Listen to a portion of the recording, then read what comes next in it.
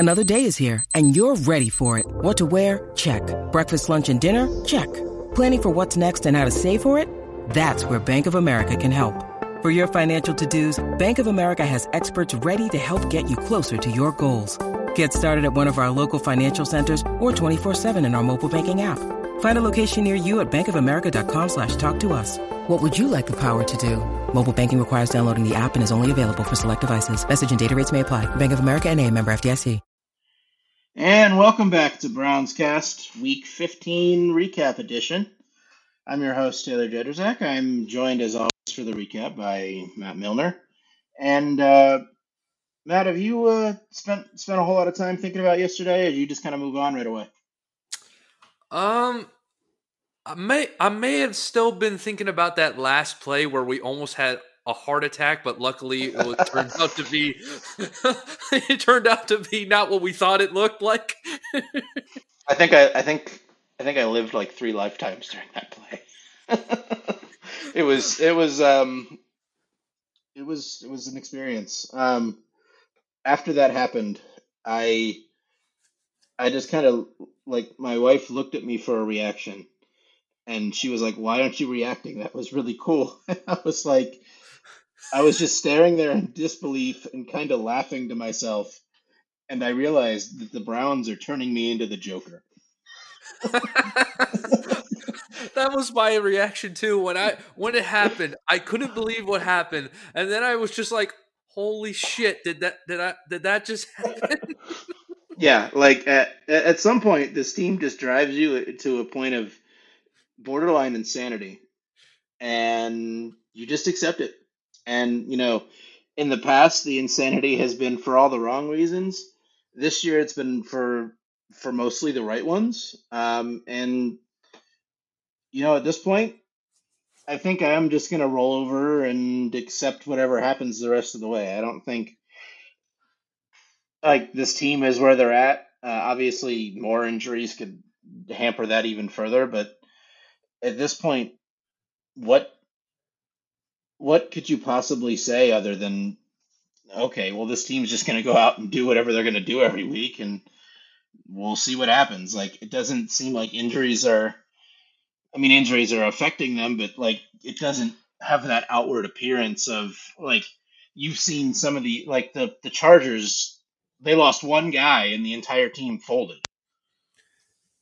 Yeah, like the resolve of this team, like, you could not explain it to a person outside of the fan base, because to everyone else, it's like, how are they keep doing this? And even we're struggling to figure out. It's like, dude, we don't even know either. Like, we got Gavion Christian being the blindside tackle. We got, like, D'Anthony Bell being the safety. Like, we half of these guys we didn't even know about until, like, the last couple Wyatt weeks. Teller is the only guy left, and he probably barely knows the guys that are around him.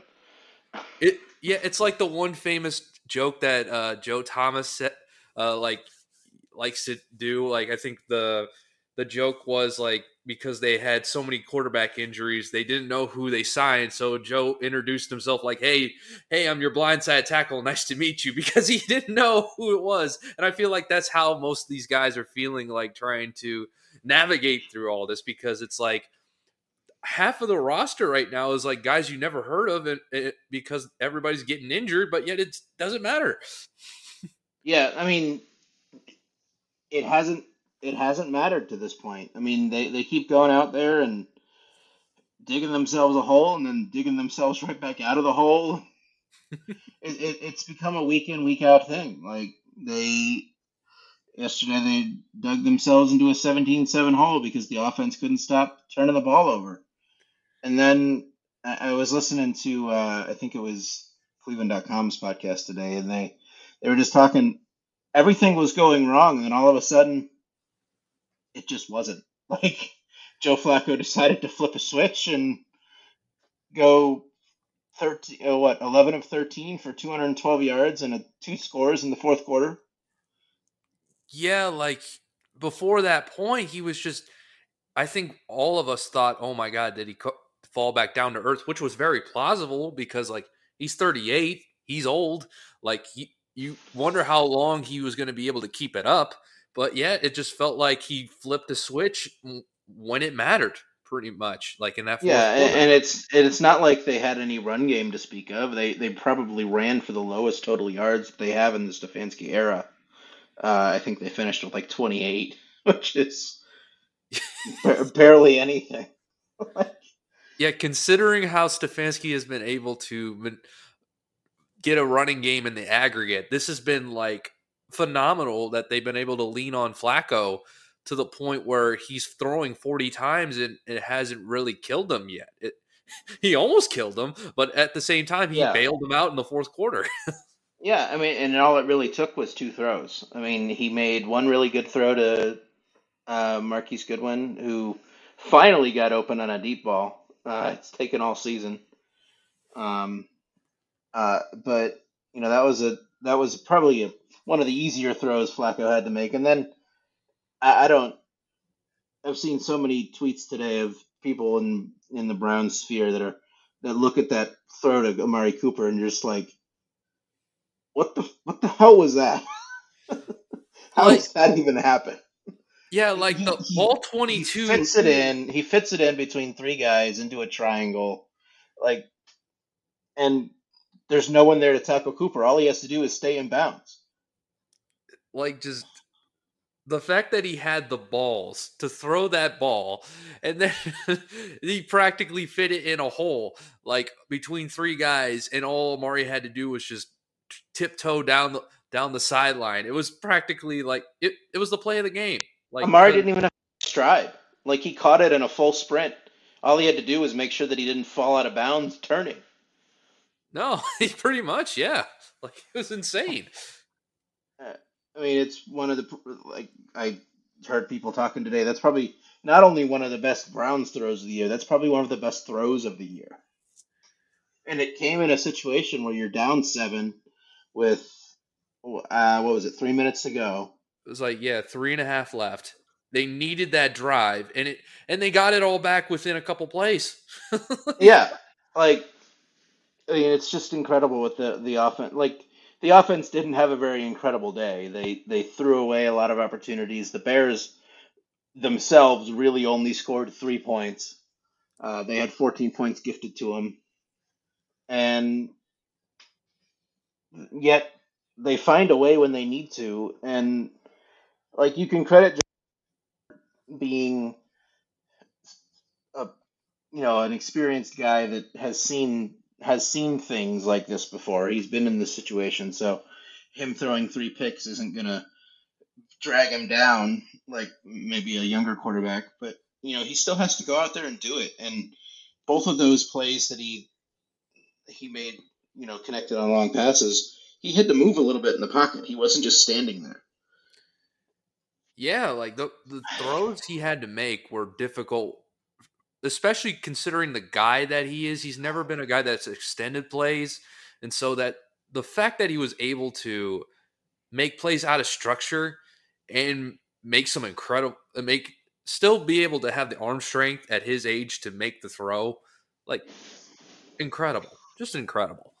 Yeah, I mean it's not like he's lighting the world on fire in terms of like the overall the analytical yeah, wow, word vomit.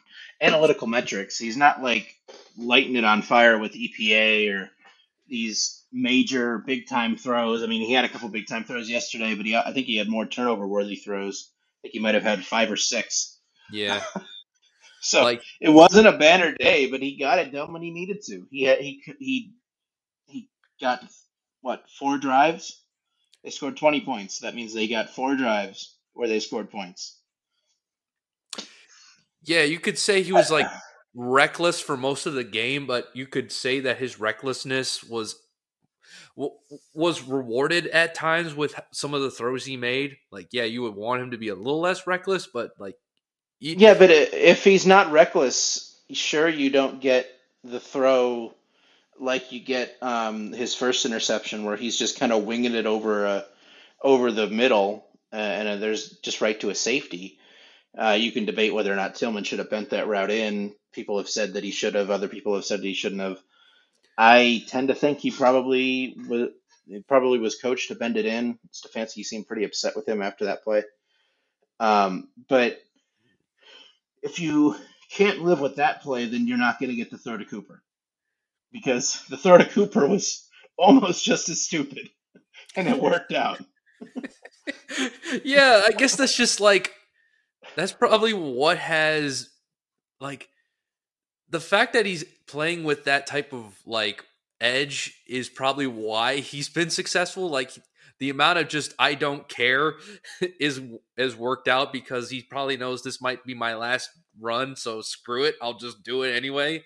So Yeah, like I mean, at his age, he doesn't know if he's going to get another chance. I mean, he's probably playing himself into another shot next year with someone, whether it's with the Browns or I mean, whoever might need a quarterback. Might be the Texans or the Titans. But I think he's played his way into a decent contract for next season. He could play himself into a decent contract for this season if he keeps winning games. That incentive laden contract gets better the more he wins. So yeah, it's uh, like the the fact that his contract is basically like a reward system every time he wins is hilarious. Like, oh, 75,000 every win and like 1 million if you win a playoff game. It's just that structure is just hilarious. But anyways, that like yeah, hey, I mean, it's a good way. It's a good way to do it. I'll be honest. that's true. Oh, Um, but the things that he's doing, they're not always great. The offense has all of his three starts. The offense has stalled for a pretty extended period at one point or the other. But aside from the missing on the deep pass in LA, he's done a pretty good job of um, controlling those moments late in games when they need points. Uh, I mean, they got the points they needed against Jacksonville to keep distance. They made the plays they needed against Jacksonville. They made the plays when they absolutely had to against Chicago, and those are huge games. Like the fact that the Browns have been able to they pulled out that game yesterday when they definitely shouldn't have. Um, I mean, that game, the Niners game, and the Colts game, like those games are the difference between 9-5 and 6-8. yeah, like those moments, those small moments that they were able to come back. Like they've added up. They just like These are the same. These are the same moments that we lamented in 2021, I believe. 2021 or no, 2022. yeah, it was No, Jacoby's year where no, like no, it wasn't Jacoby's year. It was the Baker year that he played hurt. So 2021.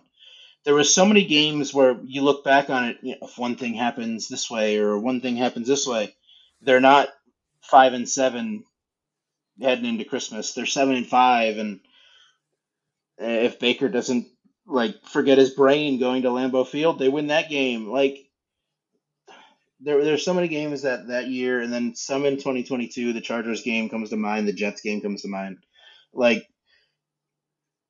they had 2 years of both of not getting the bounces and having epic collapses on defense, and like this year they're not doing that. And some of that's luck, and some of that, what goes around comes around. But to an extent, you create your own luck. Like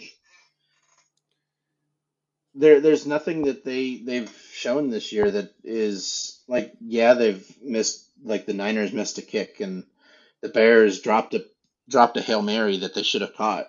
And mhm. that's two games that you would have lost had, the more expected thing happened in that situation. But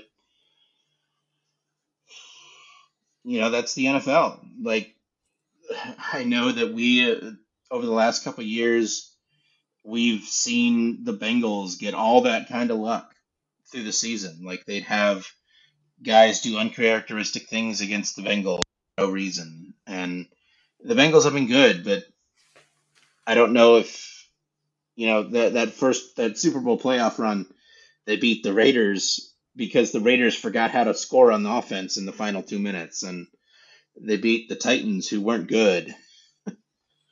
And Yeah, like so. like you get sometimes that happens. Sometimes you just get lucky, Yeah, and that's sports. Like luck is a part of the game as much as we sometimes get annoyed by it. Like in anything that you play, whether you're a fan or a player, luck is involved regardless because like it sports are weird. Like we can't quantify everything about sports.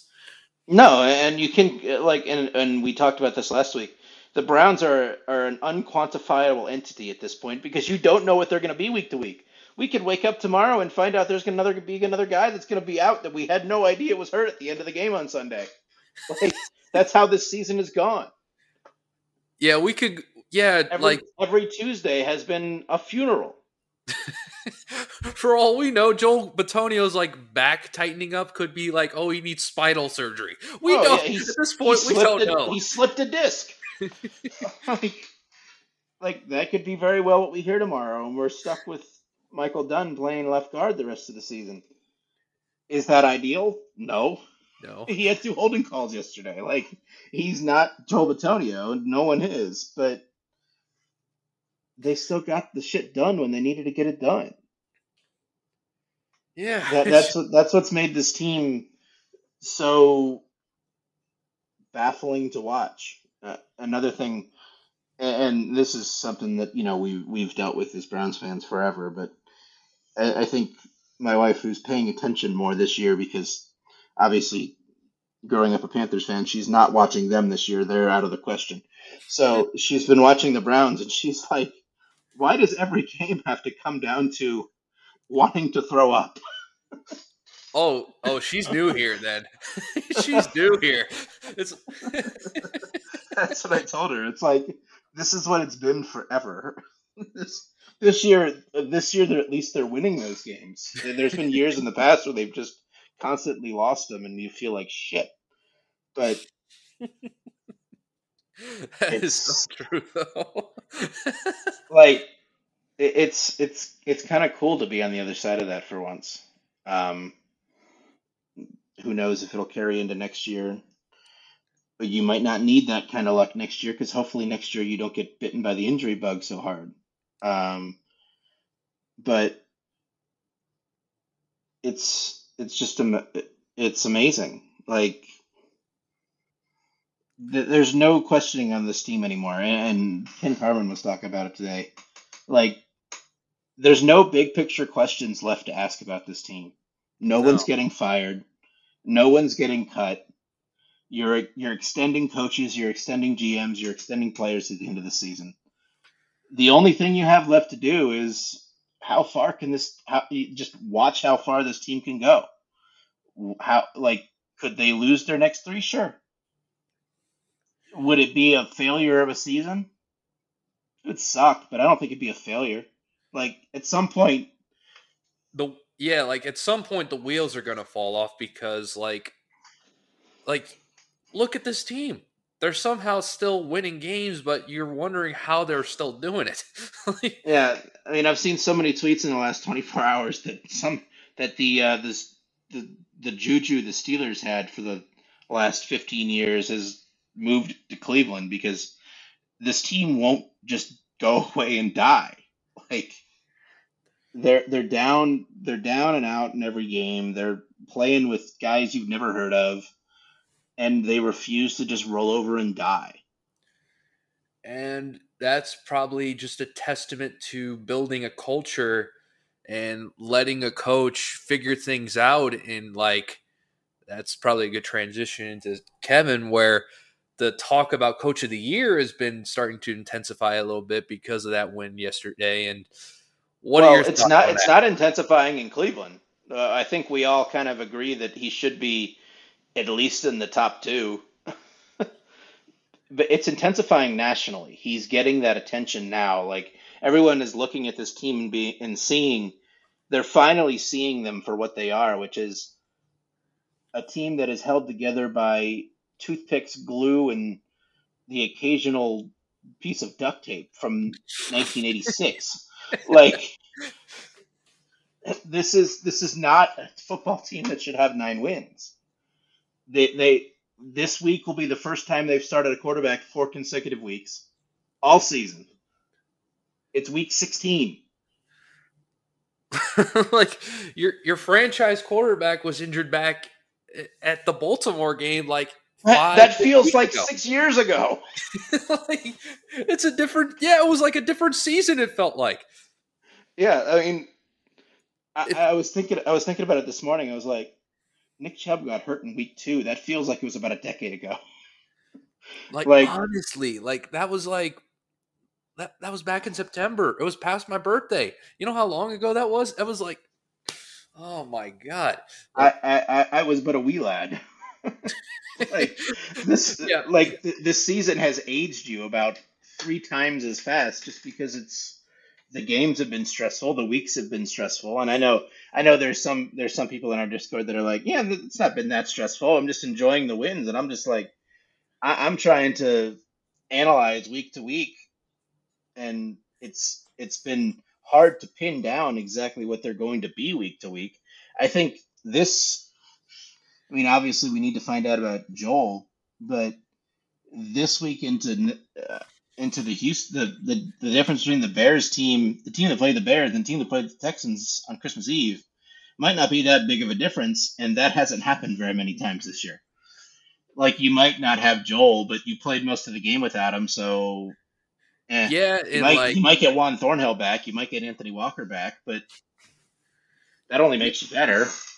yeah, the one thing that is the one benefit of this week is there was no major injuries outside of just like the random bumps and bruises that usually happen during the regular season. But yeah, like I mean, we could very well be dealing with a game this week without Zadarius Smith. We don't know if I don't know if it was announced he was in protocol today. I didn't see anything, so maybe he's not in concussion protocol. And we need to find out about Joel's back, and that's about it. Like, We might get Ethan Posick back. That only makes the line better. I mean, the rest of the way, as long as they don't get any more serious injuries, they should only get better. I mean, Denzel Ward's only going to keep playing more snaps, and they should get more guys back. But I mean,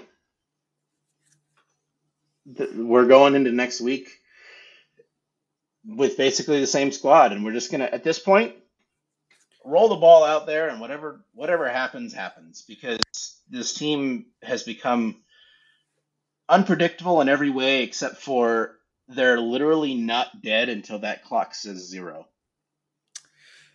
that's right. Like the roster could be turned over by Sunday, and yet I still feel like they can win against the Texans. Like that's just how it's been. Like that's just kind of how it was. Even when they were down by 10, I felt they're going to find a way to crawl themselves back into this. That's how I felt. Some people in the Discord, I was feeling kind of doomy because the offense hadn't done anything. Like, they hadn't shown me enough life that they could pull themselves out of it. But the Bears don't pick up that 4th and 1 because Cam Mitchell makes like an incredible shoestring tackle and Justin Fields loses just enough balance to fall 6 inches short of the line. But the first play out of that turnover, the turnover on downs, was the long pass to Goodwin, and then you're in field goal range. You kick, and the Bears, and we're going to get into the defense in a second, but the Bears didn't do anything with the ensuing drive, punted it right back. Browns went down and tied it. Like, it happened quick. like within literally a 3-minute span, like the game changed like that. It was insane. Like, you couldn't have if Cam Mitchell doesn't get that shoestring tackle, the game's probably we're probably talking about a loss because of it. Like, that was the one thing that they needed, and they capitalized on it. Yeah, that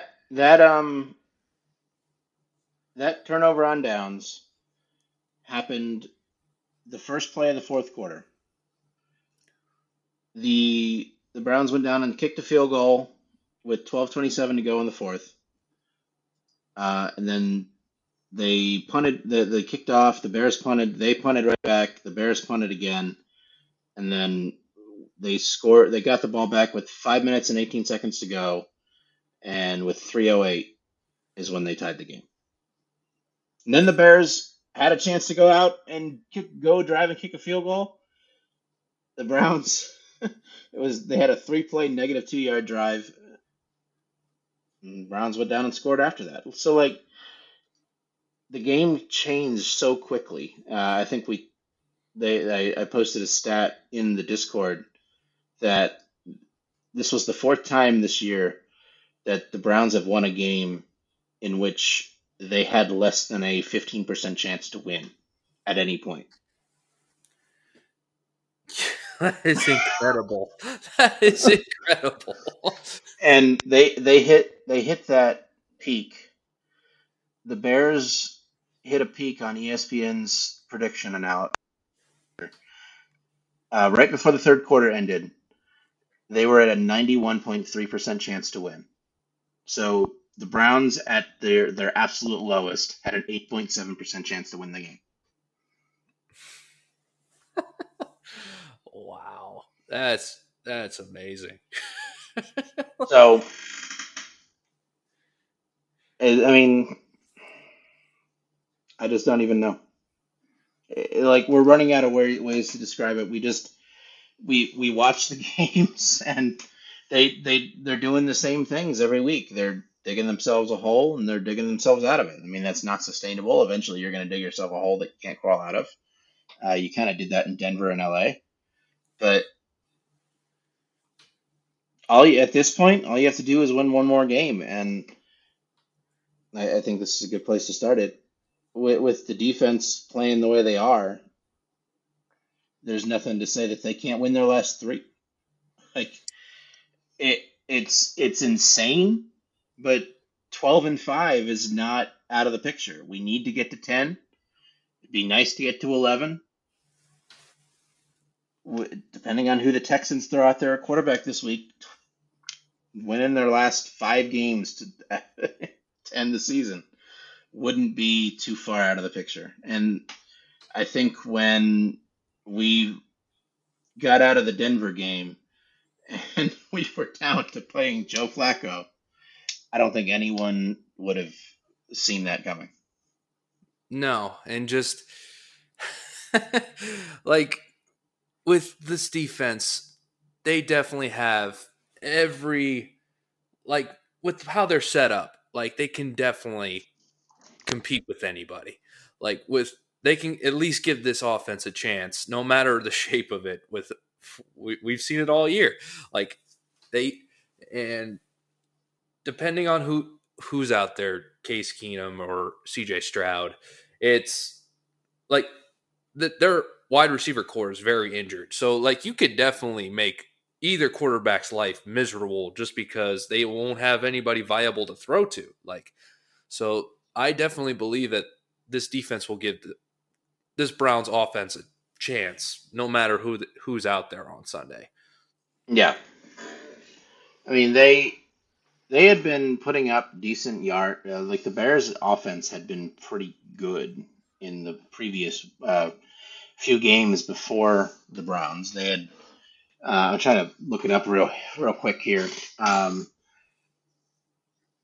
They had just come off beating the Lions. I think they scored 28 points in that game. They had over 300 yards of offense. Like they were moving the ball. The Browns defense, who had struggled against the run, held the Bears rushing offense under 100 yards, and it's the first time they've been held under 100 yards since Halloween. Yeah, they were on fire for a little bit. Like it looked like things were turning around for them, and like they stifled them for about 267 total yards. Like they were pretty outside of the 2 short yardages because of the interceptions. They were pretty much like the Bears had 236 yards of offense. Oh, jeez. That's nothing. That's nothing in the NFL. Yeah, no, that was nothing. That's why they ran 70 plays and gained 236 yards. 3.4 yards a play. Oh man. Jeez. Like it's the defense has been almost incredible as the resiliency. Like the defense started to lose pieces in the last couple of weeks. Denzel Ward was on a pitch count. They don't have Grant Delpit. They didn't have either of their starting safeties yesterday. They didn't have their starting defensive tackles. They had one of them. They had Dalvin. They didn't have Mo Hurst. They didn't have God, I'm forgetting how many people that they didn't have. But they didn't have Ogbo. They didn't have like a lot of key rotation. Yeah. And Alex Wright had a hell of a game. Like he's never had that good of a game. He played a hell of a game yesterday. Like it was just like the guys that haven't stepped up this year, at least in big moments, stepped up yesterday. Like that's what has made this Browns team so great is the guys that you haven't expected to make big plays have made them when it mattered.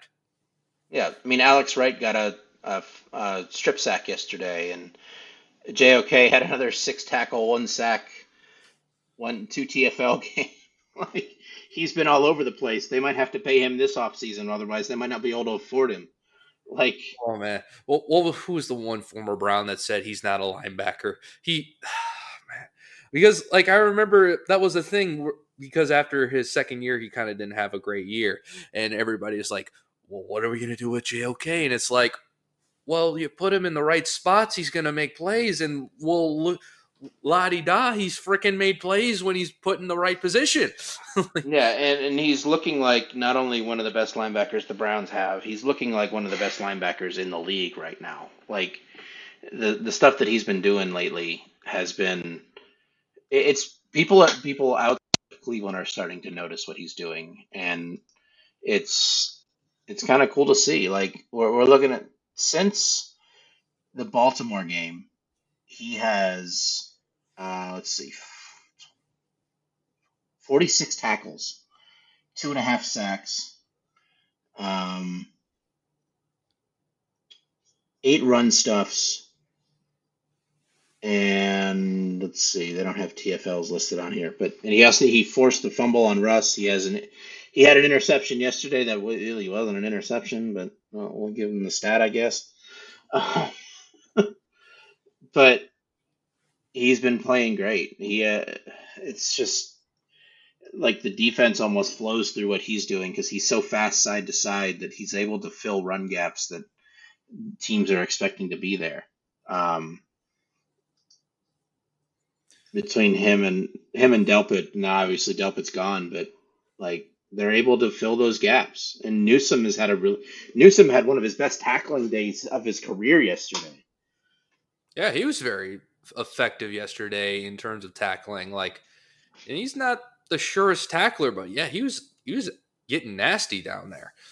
Yeah, on the first possession of the game, he tackled I think it was Cole Kmet on a 3rd and 7 dump off that only gained 4 yards.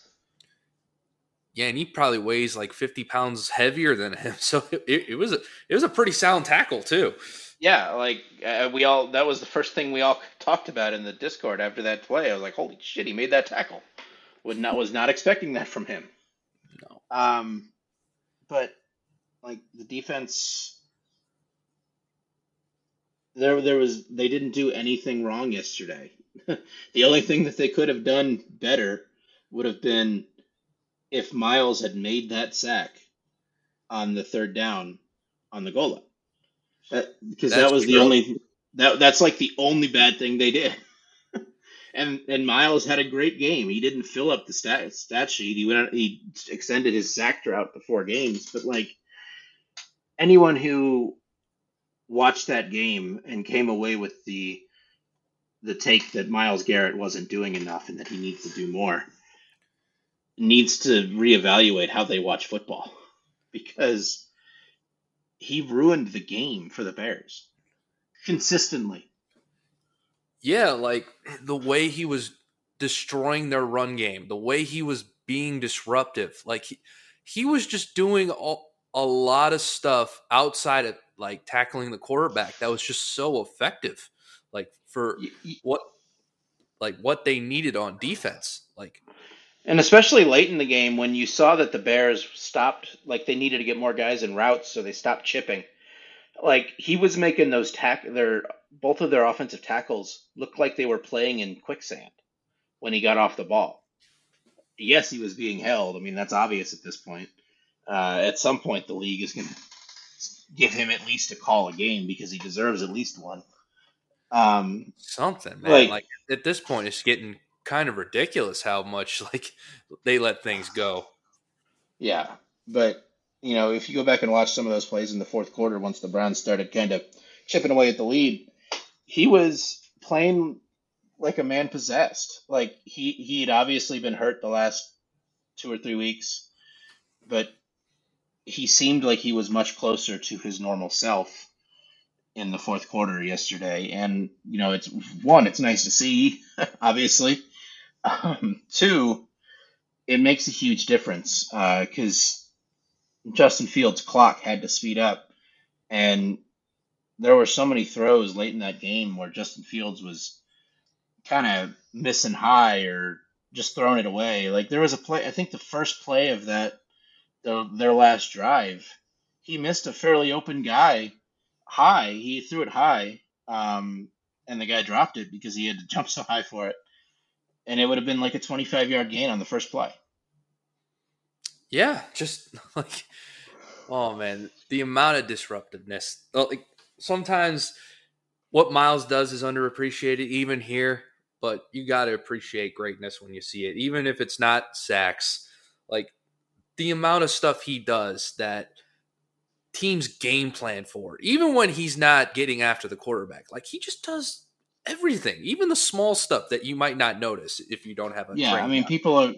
you see all the time people are saying that they are um, having to game plans, but like, how many times this year have we seen that guys have been talking about offensive coordinators are like, this week has been hell for me because I don't know how to plan for you.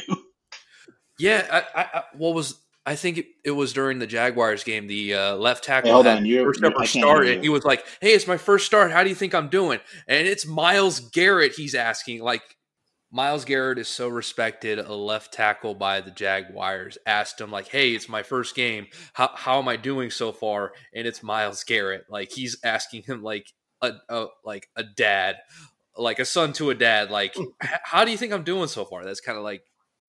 When you need mealtime inspiration, it's worth shopping Kroger, where you'll find over 30,000 mouth-watering choices that excite your inner foodie. And no matter what tasty choice you make, you'll enjoy our everyday low prices, plus extra ways to save, like digital coupons worth over $600 each week. You can also save up to $1 off per gallon at the pump with fuel points. More savings and more inspiring flavors make shopping Kroger worth it every time. Kroger, fresh for everyone. Fuel restrictions apply.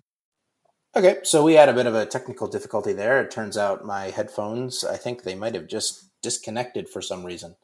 So I made a headphone pit stop, and we're back at it. We're talking about Miles, obviously.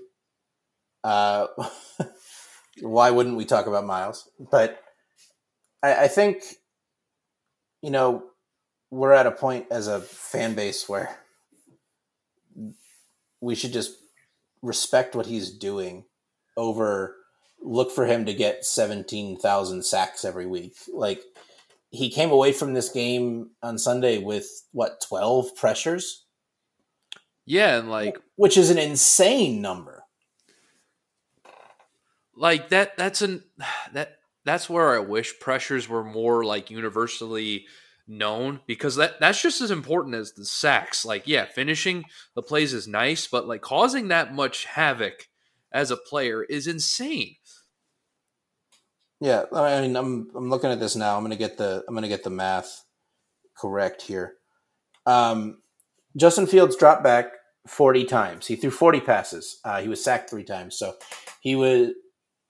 I don't know if that's 43 dropbacks because I think they credited his runs where he slid in the backfield as sacks. Mm-hmm. But if we just go off the attempts, 12 pressures on 40 attempts is 30% of his dropbacks. That's just what Miles was pressuring him. There was other guys that were creating pressure too. I think JOK had a couple pressures. Obviously, some secondary guys had a couple pressures. So we're probably at a close to 50% pressure rate on Justin Fields on Sunday, which is just insanity. No wonder they weren't able to do a whole lot on offense. Like, he was 19 of 40 for 166.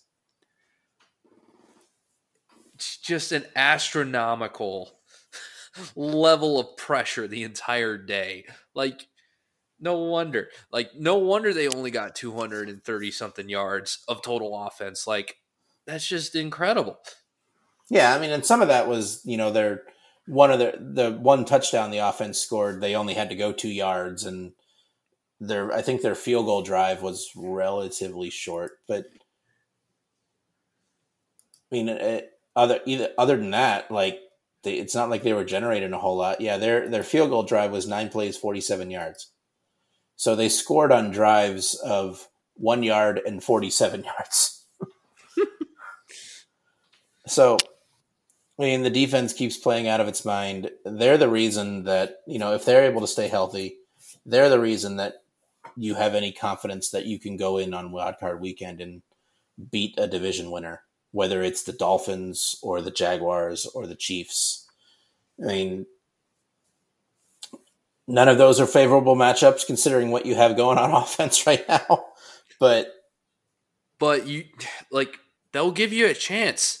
Like, they've been so good that they'll give you a chance. Like, the defense has been so good that the offense really only needs to generate 17 to 20 points to be in the game.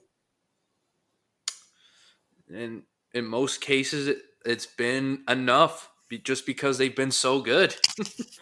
Yeah. I mean, let's look back at the last couple weeks. The Bears only scored 17. They scored 7 directly off what basically 14 directly off what the offense gave them. The Jaguars scored 14 basically just directly off what the offense gave them. That's 13 points for the Jags. The Rams scored 14 points 14 points dead at the end of the game off the interception and the turnover on downs. That was a 22-19 game. The Broncos, I think, scored a bunch of points late because of turnovers on downs and a safety.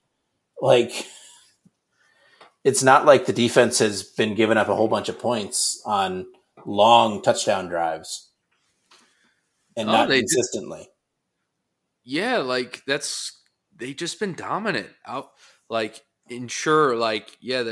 think they mentioned on the broadcast, like, how it was a disturbing trend how they were scoring in the end zone or whatever. But really, it's like, the only reason that's been the case is because the offense has fumbled or turned over the ball on such short yardage. It's like, yeah, they're going to score, because what else are they going to do? Yeah, like, I've been keeping a running tally now because I was curious because, Ben Baldwin, Computer Cowboy, who tweets out all those tier graphs every week, seems to have a vendetta against the Browns for whatever reason. He finds a reason to tweet about them whenever he can. He tweeted a couple weeks ago about how many touchdowns they've given up, and that they've given up touchdowns on like 27% of their drives on defense. There haven't been as many drives because the Browns' clock control has been really good. But I went back and looked it up because I was curious. There have been now 9 touchdown drives that the Browns have allowed of 30 yards or less this season. And there's also been, 4 defensive touchdowns? Yeah. I don't think they were counting those 4 defensive touchdowns. But if you go and look, there's been 9 touchdown drives of 30 yards or less. And a 10th one, the Broncos had one for 38 yards. Or the Ravens in the first game. They had one of 38 yards. So 9 drives of less than 30 yards. I think a handful of them are under 10. Like, the times that the defense is giving up touchdowns, it's not been a lot of long drives. There's been a lot of big plays, and there's been a handful of big play touchdowns, and there's been a handful of very short yardage touchdowns. They're not giving up consistently 75-yard drives. No, like the only times that they've given up true touchdowns have been on like long explosive plays, and that's been more few and far between. Like It's certainly been more few and far between lately. They were doing that a lot earlier in the season.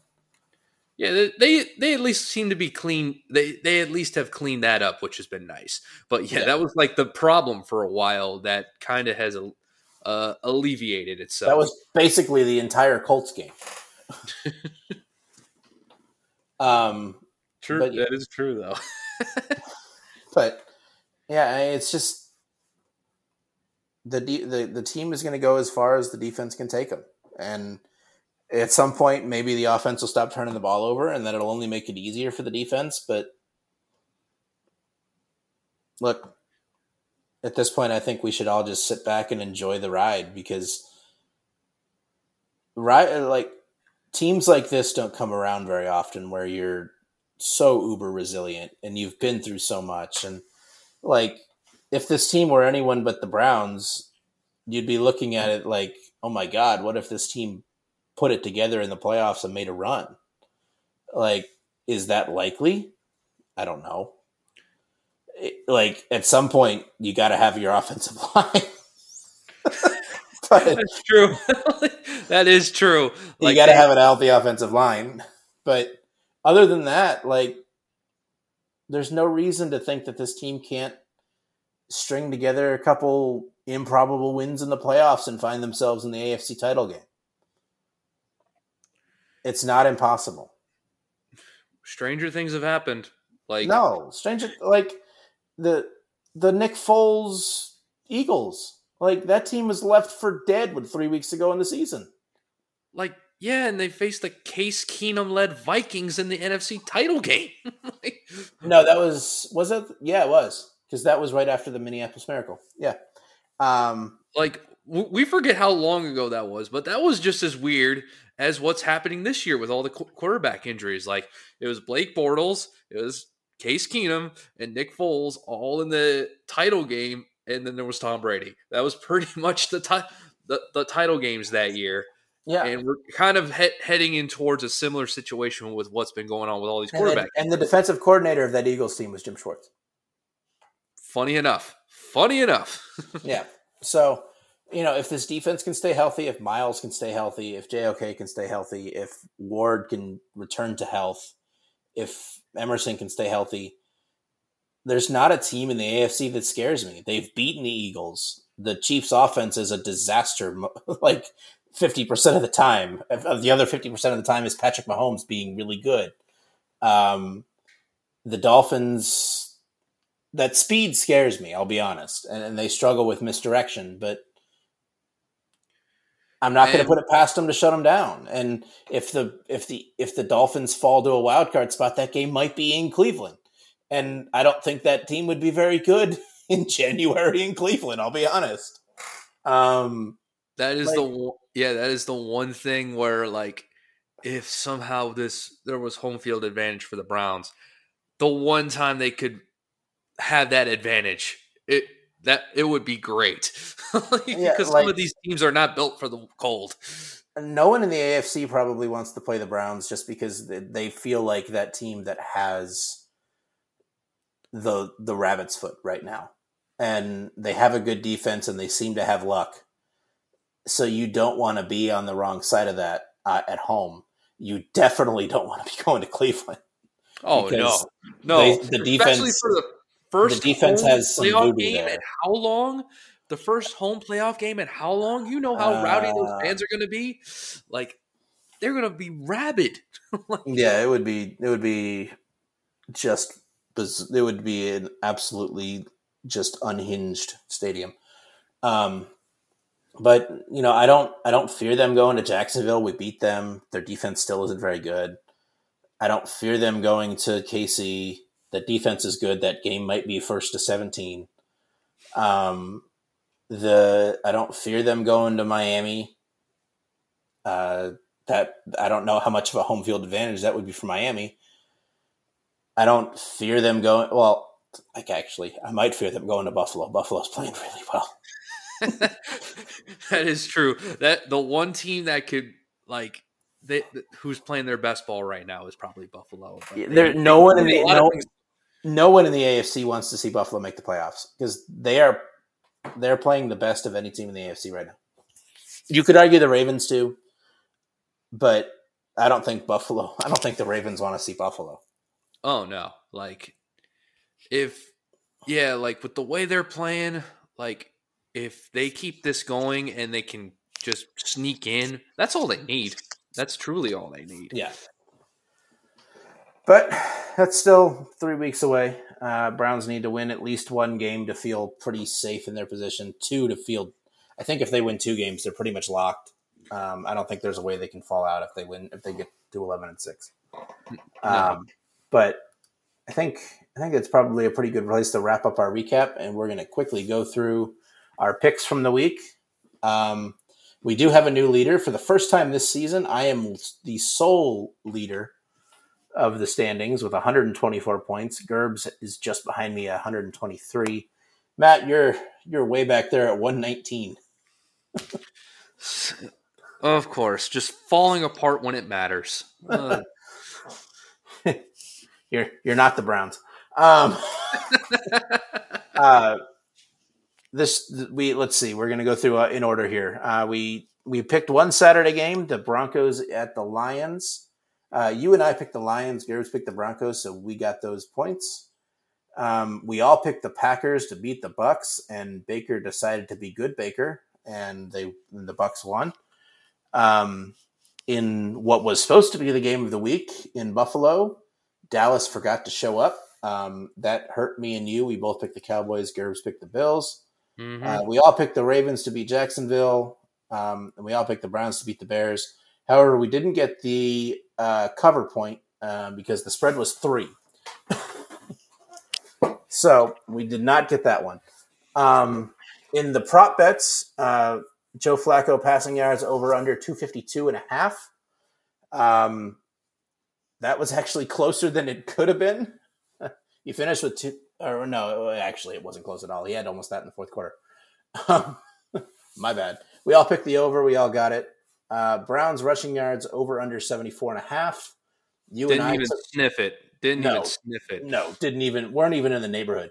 You and I took the under. Gerbs took the over and did not get it. Browns leading receiver. You and I took Cooper, so we both got that point. Gerbs took Elijah Moore. I believe he was third, probably was fourth. I don't know if he had more than Goodwin. And Njoku almost was the leading receiver there. He finished 5 yards behind Cooper. Fields total yards over under 287.5. We all took the under. We all got it right. I think he didn't even get to 200. I think he finished at 196. Brown sacks over under 3.5. You took the over. Gerbs and I took the under. They finished with 3. So close. God. If Miles makes that tackle, not only do they only give up 10 points, you would have gotten the bet. And then the fun one of the week, Corey Bojorquez's long punt over under 55.5. His long punt was 53. So close. Just so close. So that was a fun prop. I got all of them right this week. Gerbs hit 4 of them. You hit 4 of them. And we're headed into the stretch run. Still really close. So, yeah, who knows? I can maybe sneak back into this all thing. All it takes is 1 week. I mean, that's all it took for me. So it's possible. But we will be back later this week to break down the Texans game on Christmas Eve. We definitely won't know who's going to be playing quarterback for the Texans, so it might be a bit of a weird breakdown. We'll see what they say about Stroud tomorrow. The longer he's in protocol, the iffier it gets that he plays. If he clears protocol by tomorrow, obvious. But like if he's going until Friday and he hasn't cleared, I don't know. The fact that he never even made a step to practice last week probably has some Texans people nervous. But I'll be honest, I am not on Texans Twitter, so I don't know if they've said anything today. So, but we'll be back on Wednesday to break that down, and then we only have I think we're only going to have one pod between the Texans and the Jets game because Christmas is a thing. So, and you had to go on vacation, you bastard. yeah, it happens. So we will be back. We will try to regain mental sanity in time for Sunday. I'll be honest, I won't be watching. I will be drinking around the world at Epcot. So, yeah, you have fun though. Yeah, you know what? It might. I don't know how I'm going to handle it. I don't know if I'm going to put my phone on silent and then find out how the game goes later in the day, or if I'm going to try and keep up with it as I'm walking through the park. I'm leaning towards putting it on silent so that I'm not ruining Christmas. Okay, that's fair. At least for me, I would at least just have notifications on just for score updates. But yeah, I totally get it.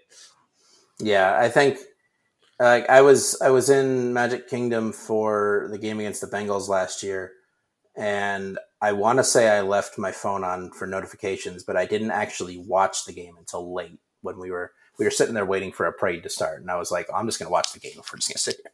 So I think at that point it was already 25-3. So, but yeah, hopefully the same luck carries into this year, where if I am on Disney property, they win. We'll see. But until then, we will continue to monitor how hurt we are throughout the week. We'll be back later this week, and go Browns. I'm going to go get a arrhythmia check. I'm going to have an EKG on standby for every game now. Yeah, go Browns, dude.